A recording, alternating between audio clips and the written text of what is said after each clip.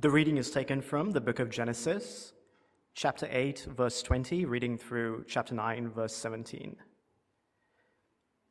Then Noah built an altar to the Lord and took some of every clean animal and some of every clean bird and offered burnt offerings on the altar. And when the Lord smelled the pleasing aroma, the Lord said in his heart, I will never again curse the ground because of man, for the intention of man's heart is evil from his youth. Neither will I ever again strike down every living creature as I have done. While the earth remains, seed time and harvest, cold and heat, summer and winter, day and night shall not cease. And God blessed Noah and his sons and said to them, Be fruitful and multiply and fill the earth. The fear of you and the dread of you shall be upon every beast of the earth and upon every bird of the heavens, upon everything that creeps on the ground and all the fish of the sea.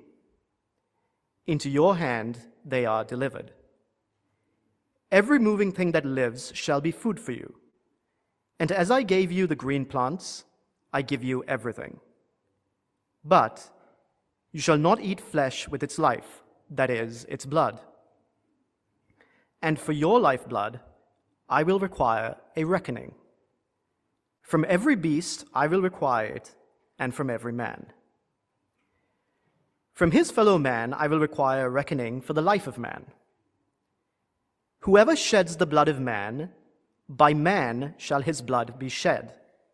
For God made man in his own image. And you, be fruitful and multiply, increase greatly on the earth, and multiply in it. Then God said to Noah and to his sons with him, Behold, I establish my covenant with you and your offspring after you, and with every living creature that is with you, the birds, the livestock, and every beast of the earth with you. As many as came out of the ark, it is for every beast of the earth. I establish my covenant with you, that never again shall all flesh be cut off by the waters of the flood, and never again shall there be a flood to destroy the earth. And God said, This is the sign of the covenant that I make between me and you and every living creature that is with you, for all future generations. I have set my bow in the cloud, and it shall be a sign of the covenant between me and the earth. When I bring clouds over the earth, and the bow is seen in the clouds, I will remember my covenant that is between me and you and every living creature of all flesh. And the waters shall never again become a flood to destroy all flesh. When the bow is in the clouds, I will see it, and remember the everlasting covenant between God and every living creature of all flesh that is on the earth. God said to Noah, This is the sign of the covenant that I have established between me and all flesh that is on the earth. The word of the Lord. Almighty Father, we live in your world. It's a world filled with beauty. It's a world marred by tragedy. It's a complex world, and so is our lives. Will you give us your Holy Spirit that we may see you, see your beauty, see your truth, see your goodness, see your promise from the vantage point of our complex world and our complex lives, that we may find ourselves in your story, your better story, and there find out who we really are and the path for us to follow in this time that we have. We ask this in Jesus' name. Amen. Please have a seat, and it'd be helpful if you turn back in your service sheet to the second reading. The first reading was last week. The second reading is this week. We put them together 2 weeks in a row so that you have the context. And I'm going to start with a question I asked last week and look at it from a different perspective. If you've been around Emmanuel for any length of time, you will know what probably I'm about ready to say, and you can feel free to roll your eyes if you've heard it too many times. But Emmanuel exists to... Can we do this together? Do we know it well enough? Come on, lean forward. We love your voice. Come on. Emmanuel exists to see, describe, and reflect the beauty of Jesus Christ for the flourishing of New York City. Well done. Go team. Specifically, the last bit of that, for the flourishing of New York City. Why is that there? What does that mean? Lots of things. Here's one way to think of it. We want to be a people, we want to be a church that has a generous posture towards the world beyond our church, beyond our congregation. We don't want to exist merely for ourselves. We don't want to be a church who cares only for those who want to hang out within these walls and agree with us. We don't want to be merely an inward-looking tribe. Rather, we want to be a church that seeks the common good. We want to be a church that cares about people outside our church in this community. And particularly, we want to care for people who are different from us and who disagree with us sometimes. Why? Why do we want that posture? Why would we want to seek the common good instead of just being primarily focused on our own little tribe? Well, our reading is going to explain that. And we'll get to that in just a second. But before I do that, I just want to point out why this is a very important issue. I think all of us know that there are lots of conversations going around right now in kind of the wider society about things like increasing isolation, increasing loneliness, increasing tribalism of all kinds of different sorts. And you look around the world and there's hot wars abroad and there's culture wars at home.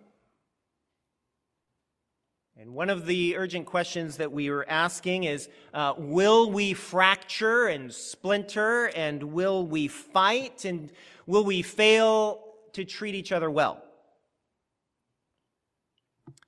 And while that is happening on the one hand, and I don't think I need to make a big argument for that being the case, while that's happening on the one hand, on the other hand, some of the convictions that previously shaped our common moral foundations between the religious community and the irreligious community, and broadly, some of those foundations are being called into question. Here's one example. You all know Harari as a kind of a public thinker, very popular, and he talks about how, he argues that things like human rights and the notion of human equality has, as he puts it, quote, no objective validity. Widely read. Now, he's not saying that we should give up on things like human equality and human rights. That's not, I don't think that's what he wants. But he is saying that he's trying to point out that they are not rooted in human biology, and they're not rooted in the natural sciences, and therefore he argues that they are a product of the human imagination, and they're not grounded in something bigger or more real or more enduring than the human imagination. And my point is this: if you take the splintering that we are at risk of in our society and combine that with a deep uncertainty about some of the moral foundations that gave us things like human rights and human equality, you put those two things together and it's not hard to see that there's some peril. Make sense? Well, how shall we then respond? Because we could fear the future. One response. We could rage against the culture. But today I want to say, Emmanuel, neither of those paths are our path. Why? Here's my argument. What I want to say is, in this moment, we need to rediscover God as he presents himself in this second reading. The reason for that is when we find in this second reading is a God who makes a covenant for the common good, for the whole world, and this is a God who seeks the common good of all. And when we grasp this covenant that we get to read about, we're going to experience a deep motivation to seek the common good in our world, irrespective of the chaos that may be going on around us. That's what I want to show you. I want to ask three questions. What is this covenant? How does it change everything? And how does it motivate us? Okay? Let's go to the passage. Take a look at this covenant. Look at the second reading, beginning at verse 20. And this is a remarkably tender moment in the Bible. Remember the backstory. So we are 9 chapters into the book of Genesis. Genesis begins with this beautiful description of how God creates everything. And chapters 1 and chapter 2 of Genesis are beautiful, but after that, God's relationship with humanity goes downhill fast. In Genesis chapter 3, humanity rebels against God, but by Genesis chapter 6, violence has become so widespread that God looks at humanity and regrets making us. And then God stops the violence with a flood. At the same time, God rescues Noah and his family, and that's where we pick up the story. And the first thing Noah does after being rescued is he worships. And more specifically, he sacrifices. He kills some animals, burns them, well, that's a very strange thing. It's very strange to us, sacrificing animals, but it's very important in the Bible. What's going on? Many things. Here's 2. On the one hand, these sacrifices are a reckoning for sin, and on the other hand, these sacrifices are an act of thanksgiving. So they're a reckoning for sin. So it's as if Noah is saying something like this. God, all of humanity has sinned, and our sin and our violence and our corruption is big enough and deep enough and grievous enough that it deserves our death. But nevertheless, please accept these sacrifices as reckoning for the death that we deserve. They're a reckoning for evil and for sin. But on the other hand, they're an act of thanksgiving because Noah knows himself and his family to be a rescued people. He knew that he had been rescued by God's mercy, and so Noah is saying something like this: God, you rescued me in your mercy. You rescued my family. Thank you, and I love you for that. And so Noah's love and thanksgiving reaches up to God. And look at how he responds. Verse 21. He responds with pleasure and resolve. Verse 21, the Lord smells the pleasing aroma of the sacrifices. You hear the pleasure in that. I know it's weird. And you see the word pleasing? That word in Hebrew sounds an awful lot like Noah's name. And I think that's on purpose. And the Lord is saying he accepts Noah's reckoning, he accepts Noah's sacrifice, but it's also saying that that the Lord is not just happy with the sacrifice, he's delighted with his people, he's delighted with Noah. But Emmanuel, what happens next is a turning point in the Bible and in the history of the world, because the Lord makes a new resolution. Verse 21, the camera angle shifts from Noah's sacrifice and the aroma going up to the Lord's heart. You get to look into God's own thoughts. And when you look into the Lord's heart, you find him thinking about the human heart. And more specifically, he looks straight at the evil of the human heart. Verse 21.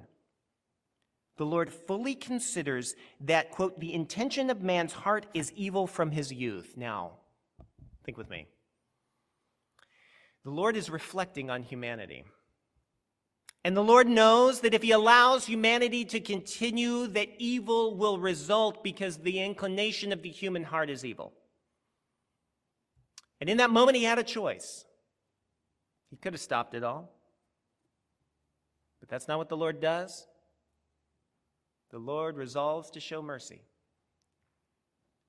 And Emmanuel, it's impossible to overstate the significance of that decision. The Lord decides to show mercy upon future generations, including our own, despite the fact that he knows that no generation will deserve that mercy. Now, pause here and notice 2 important things. First of all, notice the impact of Noah's sacrifice. The sacrifice of one yields mercy for many. Keep that in your mind. The second thing to notice is the difference between the Lord's heart and the human heart. The human heart leans towards evil. That doesn't mean all of us are as evil as we could be, but it does mean we have a default setting that wants to run in the wrong direction. On the other hand, the Lord's heart leans towards mercy. I wonder if that surprises you. But keep going.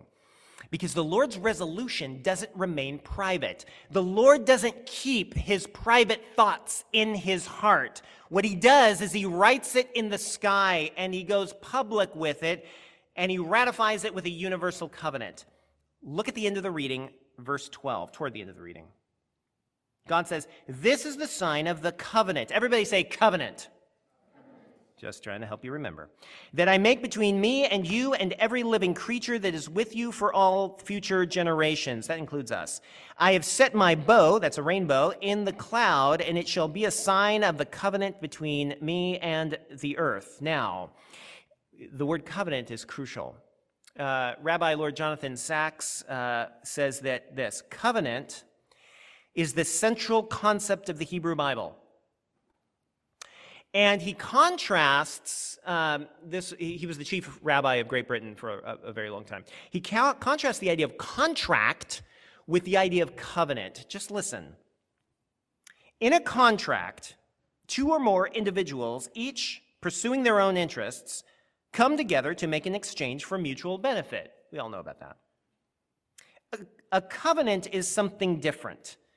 In a covenant, two or more individuals, each respecting the dignity and the integrity of the other, come together to form a bond of love and trust, to share their interests, and sometimes even to share their own lives, and they pledge their faithfulness to one another. A contract is a transaction. A covenant is a relationship, or to put it slightly differently, a contract is about interests, whereas a covenant is about identity. It's about you and me becoming an us. And that's why contracts benefit, but covenants transform. Now, keep that in your mind and bring that to the reading. God is making a promise. He is making a covenant with the whole world, and God is pledging his faithfulness to the world for all future generations. And in making that covenant, he transformed the deepest identity of this whole universe. He's saying something like this. He's saying, "Whole world, I'm going to adopt a posture of mercy towards you. I will not destroy the world with a flood again, but instead I'm going to support the flourishing of life. I'm going to support human life," says God, "but I'm also going to support animal life and plant life and the seasons and the climate." And then he says, "And I want you all to look at the rainbow." Verse 13. It's as if the Lord says, "Count the rainbow as my signature in the sky," ratifying this covenant that as long as the rainbow endures, so long will this covenant stand strong. You ever seen a rainbow? The covenant still stands. What difference does it make? If that's the covenant, how does it change everything? Well, here's how. This covenant means that mercy and justice is woven into the fabric of our world. Think about the mercy of God for a minute. God shows his mercy in this covenant by not sending another flood, despite the violence that might warrant it. But it's not just that. All through this reading, it teems with life. Look at chapter 8, verse 22, towards the beginning of the reading. God says, he promises that cold and heat and harvest time and seed time and so forth is going to continue. Those are all benefits of a climate. It says that God cares about ecology and the climate. Why? Why does he care about that? Because of the covenant of mercy. Chapter 9, verse 10. Every beast, he makes this covenant with every species of animal. That tells us that God cares about every animal and every life form. God cares about biodiversity. Why? Because of this covenant. A covenant of mercy with the whole world. And in a very unique way, God cares about human life. Chapter 9, verse 1, he says, "Be fruitful and multiply," which means God wants humans to make families and raise children. Why? Why is that so important? It's because of his mercy. Verse 3, God wants every human being to have enough food. Did you know that? Why? Because of his mercy. Friends, what this means is that environmental ethics and economic ethics and ethics of life all rest upon the unchanging foundation of God's covenant of mercy. Everybody take a deep breath. Everybody breathe in, breathe out. Well done, feels good. Whether you know it or not, everything in this world, including that breath, pulses with the mercy of God. But there's a problem, and I can imagine somebody saying, hang on, wait a minute, there's a huge problem. What's the problem? Well, the problem is, I can hear somebody saying, is if God has promised to show mercy to humanity, but he did that knowing full well that humans would perpetrate terrible evil down through the generations, then why doesn't that make God an accomplice of evil? Why doesn't this covenant support the spread of wickedness? Great question. Look at verse 5. And for your lifeblood I will require a reckoning. From every beast I will require it, and from man. From his fellow man I will require a reckoning for the life of man. Whoever sheds the blood of man, by man shall his blood be shed. For God made man in his own image. Here's the deal. God's covenant weaves mercy into the fabric of our world, but it also weaves justice into the fabric of our world as well. Look at those verses and follow the logic. Begin with the idea of the image of God. So, every human is made in God's image. We saw that in Genesis chapter 1, but here it does a new job. Here, the idea of God's image becomes weight-bearing for the notion of justice. What this means is that God has given something of his own dignity to every human person. And because God has given something of his own dignity to every human person in a way that isn't the case with the rest of creation, what that means is if somebody murders that dignity, or if somebody abuses that dignity, then it means that God takes it personally. And God is going to require a reckoning, and he wrote that reckoning into the covenant. And I want you to see, Emmanuel, that this is part of the headwaters of the notion of human equality and human rights. They are both based upon the image of God and the covenant of God with all the earth. And I said before that some people point out that they question the reality of human equality and human rights because they do not find it written into our biology. And they do not find it in the evolutionary past record. And there's some truth in that.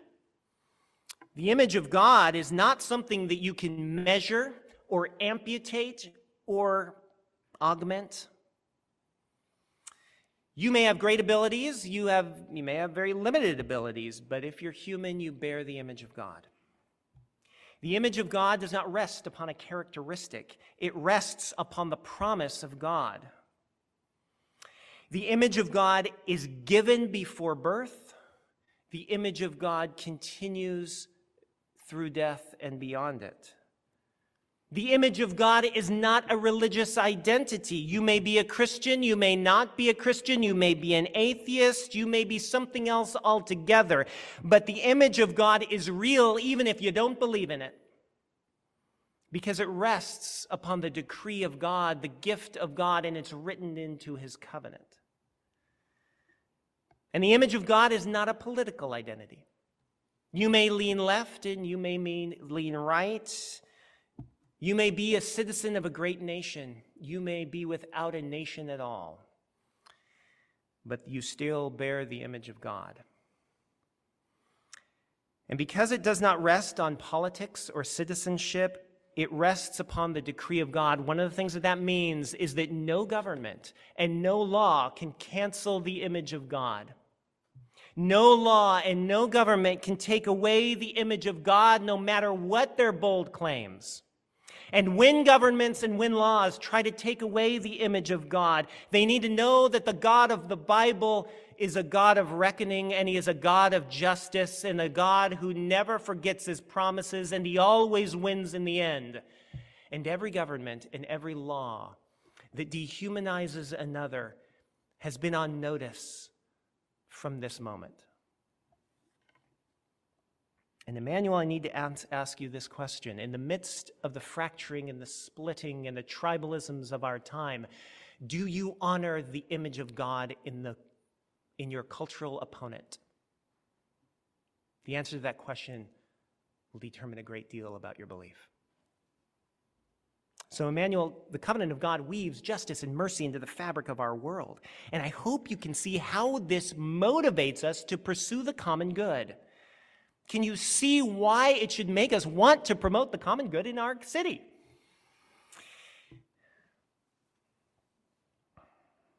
What should we do?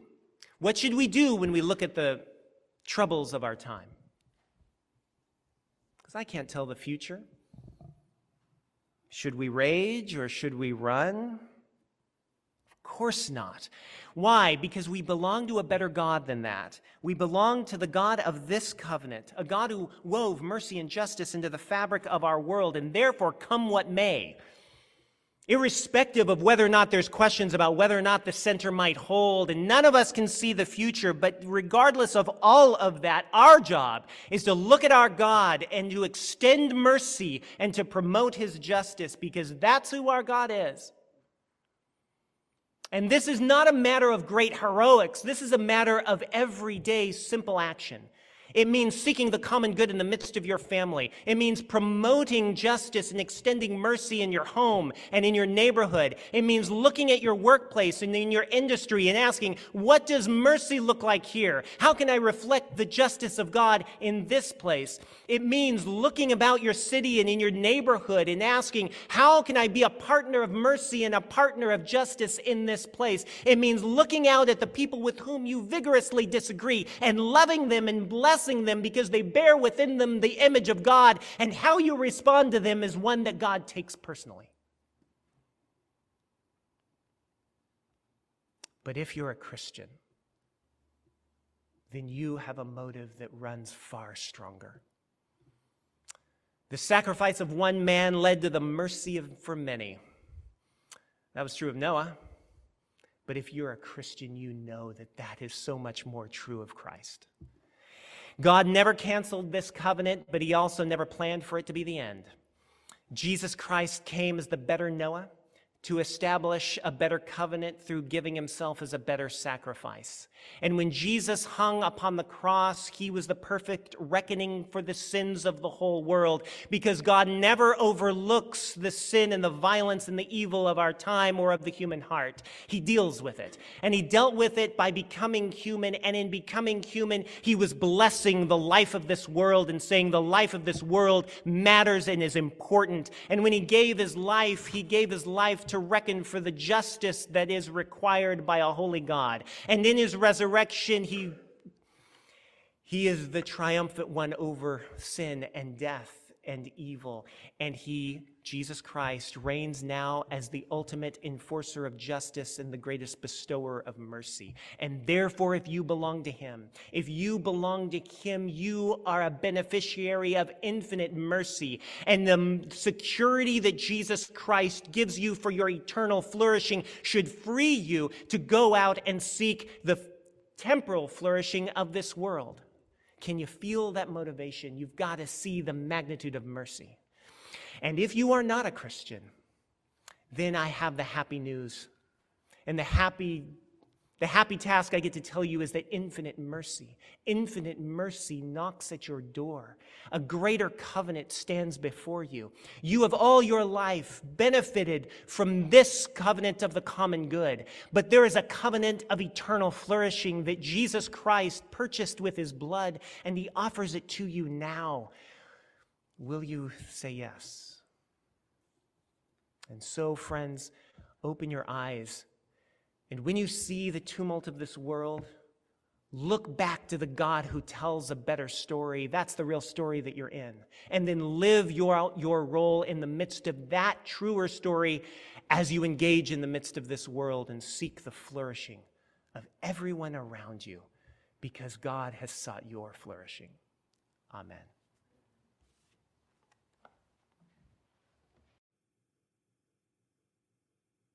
Hello, everyone. My name is Jim Saladin. I'm the rector here at Emmanuel Anglican Church. Our church exists to see and describe and reflect the beauty of Jesus Christ for the flourishing of our city. And I hope this podcast encouraged you in that way towards Christ. If you're here in New York City, we'd love to see you. Please join us on Sundays at 11 a.m. Generosity drives everything we do at Emmanuel. And if you'd like to contribute, please visit www.emmanuelanglicannyc.com/give.